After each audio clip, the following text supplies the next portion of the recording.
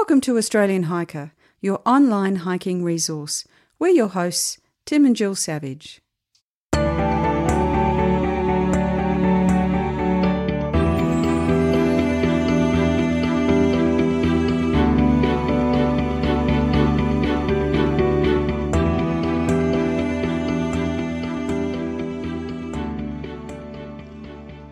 This is episode 151 of the Australian Hiker podcast. And in today's episode, we're going to be talking about stepping back out again.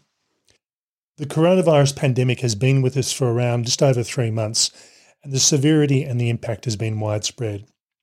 Here in Australia, the states and the territories went into various stages of lockdown fairly early on, and the ability to travel and hike was greatly curtailed. And for some of us, it was pretty much non-existent. It's now mid-June 2020, and at long last the restrictions are easing, seemingly at a rapid rate. Pending a second wave of the virus, the ability to travel, while not yet back to normal, has been greatly relaxed, and we can now travel further afield and do some longer and more complex hiking.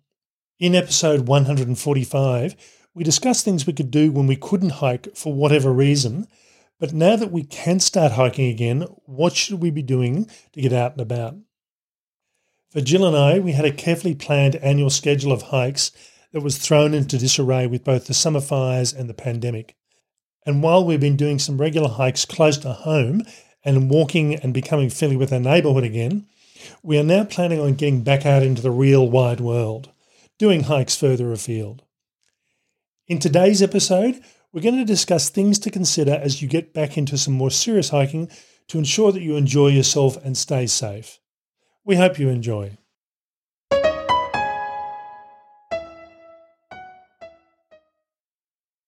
Now, this one is going to be a reasonably short set of episode, but we just wanted to go through and discuss the critical things or some of the things we need to consider now that we are able to get back out on the trail again. And this has been put firmly in our minds over the last 4 to 5 weeks as we've started to go a bit further afield and come across issues that we hadn't had to consider in the past. Yeah, and I think, some of it will be a bit of a reminder, and there are some new things in here too. We do need to stay mindful of coronavirus and a possible second wave, or perhaps even a likely second wave, given what's happening overseas. So it's time to, yes, get out, but also do it in a mindful way. Now, the first thing we want to look at is us as hikers. Now, for many of us, I've been working at home for just on around about 10 weeks now. I've only just started to go back to the gym over the last couple of weeks, and that's actually had an impact on me in a number of different ways. First up, I've put on some weight, and I'm now the heaviest that I've ever been in my entire life. But it's called the Corona skin, isn't it? Yeah, I think so. Thankfully, I'm not the unfittest I've ever been, but being as heavy as I am does impact on what I can and can't do when hiking. It is so much easier for me to hike, and this goes for anyone really, when you're not carrying extra weight. Well, you're carrying a weight that you're comfortable with, I think, is probably the point, and you're not comfortable with the weight. So my ideal weight for hiking is around about 93 kilos. I know this from over a number of years of hiking, and I know what's comfortable and what's ideal. Before I start my next long-distance hike, I need to lose around about 10 to 11 kilos. And while I've still got 5 months to go, that's a fair bit of weight to lose in that period. So I'm going to have to be fairly focused to shift most of that weight off. Now, for most of us, I think everyone's put a bit of weight on. And I think as part of that, the fitness has gone a bit as well. So a lot of people are out and about and walking, but there's also a percentage of the population that hasn't, for whatever reason, had a chance to get out and about, and the fitness levels aren't good. So getting fit again to start doing some of the longer hikes, particularly as we start getting into the warmer weather in a few months' time, is probably something that's worthwhile looking at. Yeah, and I think, we've talked about this in the past about having the right mix of cardio, fitness and weight-bearing fitness for you, whatever that means. And, most people will have a bit of a sense of that. But sometimes when all you can do is a walk around the neighbourhood, you might not even be getting your cardio fitness up because you're not walking fast enough or for long enough. And, you're certainly not carrying that pack around as you would normally do. From my perspective, I am planning on doing a long-distance hike in November of this year. All things being given equal, it's the Australian Alps walking track. But I've got to wait to see if 2 sections are going to be open from the summertime bushfires. Otherwise, I may be doing something else. But otherwise, you would be doing something else. I definitely will be doing something else. So, from my perspective, I started training in mid-March, just as we went to lockdown. And for me, that was a walk around the neighbourhood, but it was a 5-kilometre walk around the neighbourhood. And I'm doing that almost every day of the week.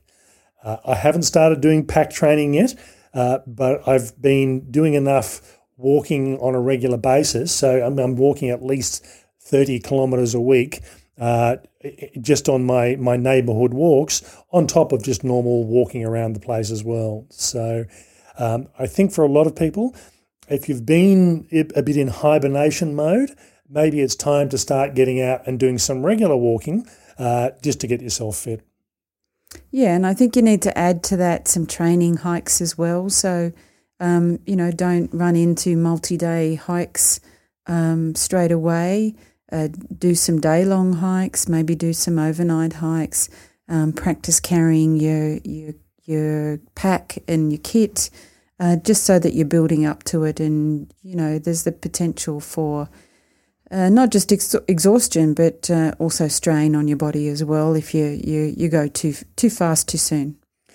And if you haven't been able to get out bush or haven't been able to do more than sort of walk around the block, and some states have been very stringent about how far you can actually go from a home, it's time to start at least starting off with some shorter hikes just to see what your fitness is like and build up from there. Gear. Now, we did talk about, as I said in episode 145, about looking at your gear, making sure it's all in good nick, make sure it's clean and works well. But this is probably one of the things that hikers don't do well at. And it's not unusual for things to break on the trail. And I've seen this on a number of different hikes I've done where things have been wearing and have been close to the end of their life, and people have been pushing the friendship a bit, and things have sort of fallen apart on the trail. So go through and have a look at your gear. Make sure you've got everything you need. Make sure it all works, that it hasn't perished because it's been sitting in the cupboard for a couple of years. And if it needs at least a couple of months. Well, at least a couple of months as well. And make sure it's all in good nick, it's in good condition, it's working, and it's working how you want it to. Yeah, and I think just on that, sometimes your gear looks okay, but, that little bit of a tug while you're on a trail can break something. So, it is not just about looking at it. It is about tugging at it, touching it, pulling at it to see what happens. And sometimes we're a bit sensitive about doing that because we don't want to break it. But it's better to break it when you're at home than it is to break it when you're out on the trail. And this probably brings up something which we do talk about on a regular basis, is doing a shakedown hike. Now, normally a shakedown hike, for those that aren't familiar with it, is basically testing you and your equipment in a realistic situation. Now, you don't need to go on a 30-kilometre hike to do this. It might be a matter of just doing a 5-kilometre hike. Load your pack up with what you'd normally take on an overnight hike. Make sure everything fits. Make sure it works. Go and test it out in an easy environment. Even if you end up walking around the block 4 times and camping in your backyard, and finding out that your sleeping mat is as flat as a tack and it won't inflate, or that your gas stove doesn't work that well. So there's some problem you're not aware of, and that your gear fits and is comfortable and it works within the pack.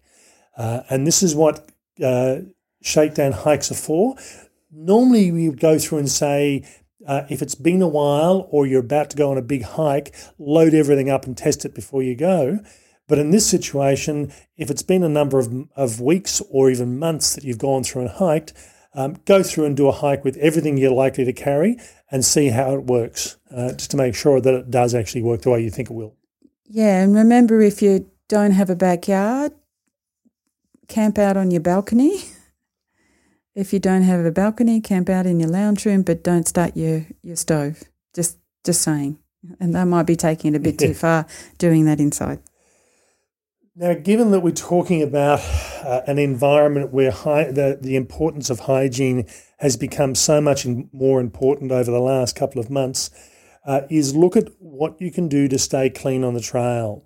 So we have always carried hand sanitizer on a hike, and a number of years ago we used to carry wet wipes. We've now changed that over to something a bit more environmentally friendly. But even the wet wipes are fine. Something to wash and clean your hands after you've been to the toilet. One of the most common forms of gastric distress while you're on the trail is poor hygiene. You're in an environment, you're leaning on rocks that are covered in dirt, that are covered in kangaroo poo and all sorts of other animals that are using the environment.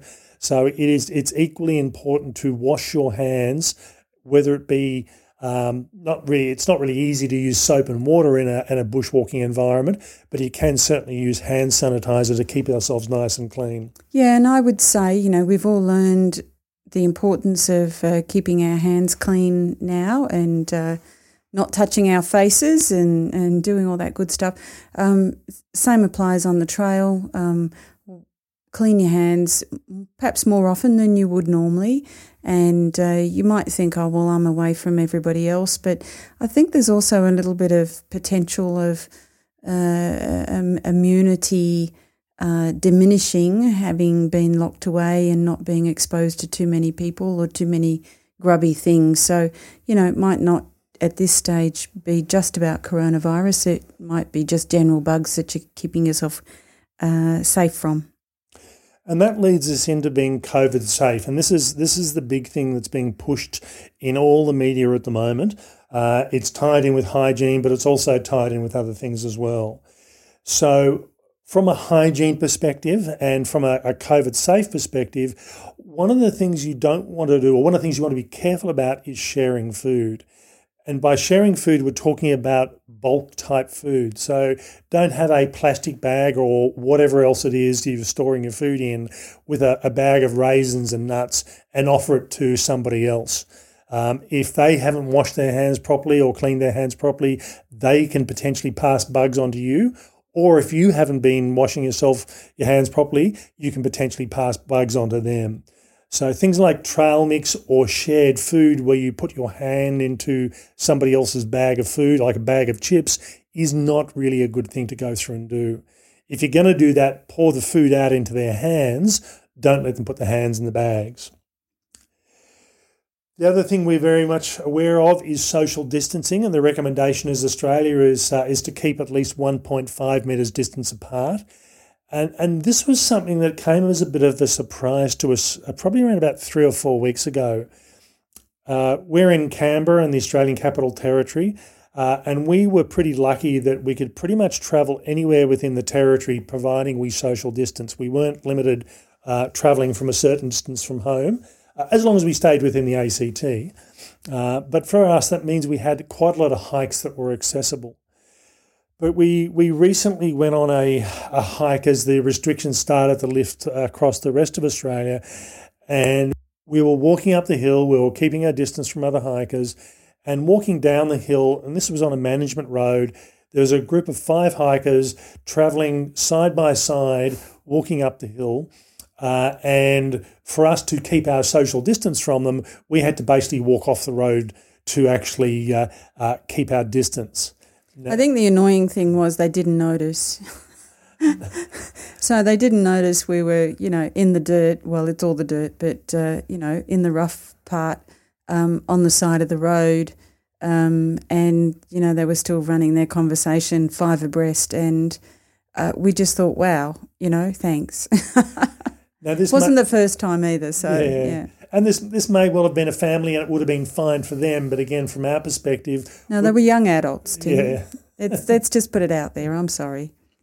So we were conscious about keeping our distance from other people, but not everyone else is. And it has surprised me that when I have been walking, there are walks that I won't do at certain times of the day because people are just so oblivious to keeping their distance.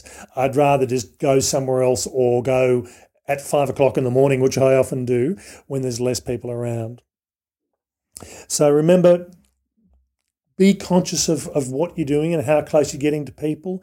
If you're doing organised hikes, that in itself is fine, but remember to keep your distance between each other and keep yourself safe and healthy. Yeah, and it's a bit different if you're living with the person or their close family that you've seen often. But even with our close family, we're not yet ready to do the hug of people who are not living with us. So and partly that's about guiding the kids into keeping their distance so that they know that that's something they need to be mindful of. But even still, we're not quite doing the elbow rub, but the knuckle touch is the thing that we're doing with our kids at the moment. Now, leading on from that, again, is first aid. So when was the last time you checked your first aid gear? And again, this is something that I think most people are really bad with, is when was the last time you checked your first aid kit? Well, you do check your first aid kit, but that's to steal a Band-Aid or to, take the painkillers out and do, have them for another purpose or whatever. But often we never go back and top it up. No, and that's it. So, I mean, really, if you're, unless you're going on a very, very short hike, right, close to home, typically, we always carry a first aid kit with us. And I do check on a very regular basis that what's in there is what's supposed to be in there. Particularly on the long distance hikes, I go through it with a fine tooth comb. And however unlikely I am to use it, I'd rather know that I've got it just to be on the safe side. So the other thing to look at is skills. When was the last time you checked your navigation skills, your map reading? Do you know how to do resuscitation if you're going into remote areas? So I used to be a first aid instructor, but that's been a number of years. I still go through and do a regular update on my first aid skills, particularly because I do a lot of solo hiking, and typically I'm probably the one I'm going to have to be looking after because I'll be by myself, or if we're hiking together with Jill and I, it's going to be the two of us that are going to have to look after each other. Well, when you're by yourself, that's probably okay as long as you don't knock yourself out, isn't it, really? You don't. It's a bit hard to look after yourself then. It is. Planning. Now, again, it's probably been a while since you've been out and about, and if you are going remote, and I know looking at some of the social media streams, a lot of people are getting out into remote areas, and it's time to remember that you need to let people know where you're going. There's been a number of instances over the last few weeks, mainly with younger kids that have gotten lost in remote areas or in bushland, but letting people know where you're going, letting them know when you'll be back. These are all things that we may have forgotten to do over the last 3 months that we need to consider again. Well, we didn't go anywhere. No, we didn't. We didn't. And again, as part of this planning, even though we've talked about it already, how are you going to manage the social distance? So if you are going with a group of friends, it's probably worthwhile having that discussion rather than assuming that, okay, yeah, everyone's aware of what they need to do. If you're going to be walking along a trail, you may have to say to people, look, just remember to keep a couple of metres apart. Because it's so easy to fall back into the habit of being on top of people, which is not a good thing if you're walking someone with hiking poles. You'll end up getting stabbed if you're walking too close behind them. But yeah, it's certainly... Well, maybe that's the way to keep people away from you. You're a bit wayward with your hiking poles. Yeah, which is what Jill's like, so I've got to be really close. I was going to say that about you. It's like a praying mantis. So these are all things that you do need to think about now that we're free to go back out into the world again. Now, again, the restrictions are going to be with us for a while to some extent or another. I think it's still going to be recommended to keep social distancing probably until we have a vaccine, which may be many months away. So we just need to be conscious and focused about what we're doing, and making sure that we have everything in our minds about what we need to do to get back out bush safely. Yeah, and be mindful of the changing conditions in your local area and also the area that you're travelling to. Now, as one final comment on this, it would be really interesting from our perspective to hear what people are actually doing, or if they've changed the way they hike, given that, A, they haven't been hiking for a few months, and also that now that we have to be conscious about social distancing. So if you go to our Facebook page, there we'll have a post for this podcast the day after it's released, asking people what they're doing that is different than what they've done in the past, just to see what is actually happening in the real world.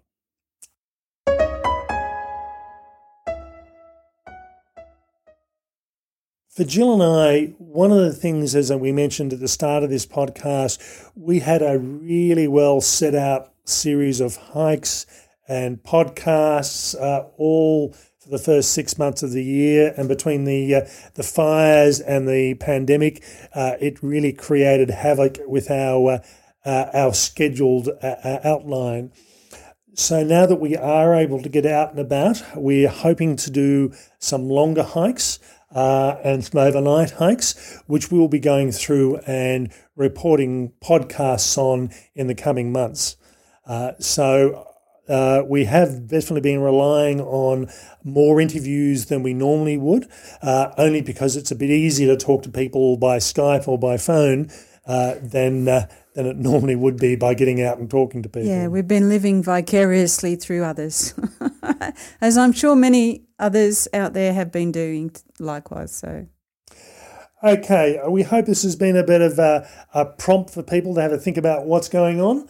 Now, if you have the opportunity, please go through and give us a 5-star rating on Apple Podcasts or your podcast listening service of choice. That's all for this week's episode. Bye for now. And bye from me.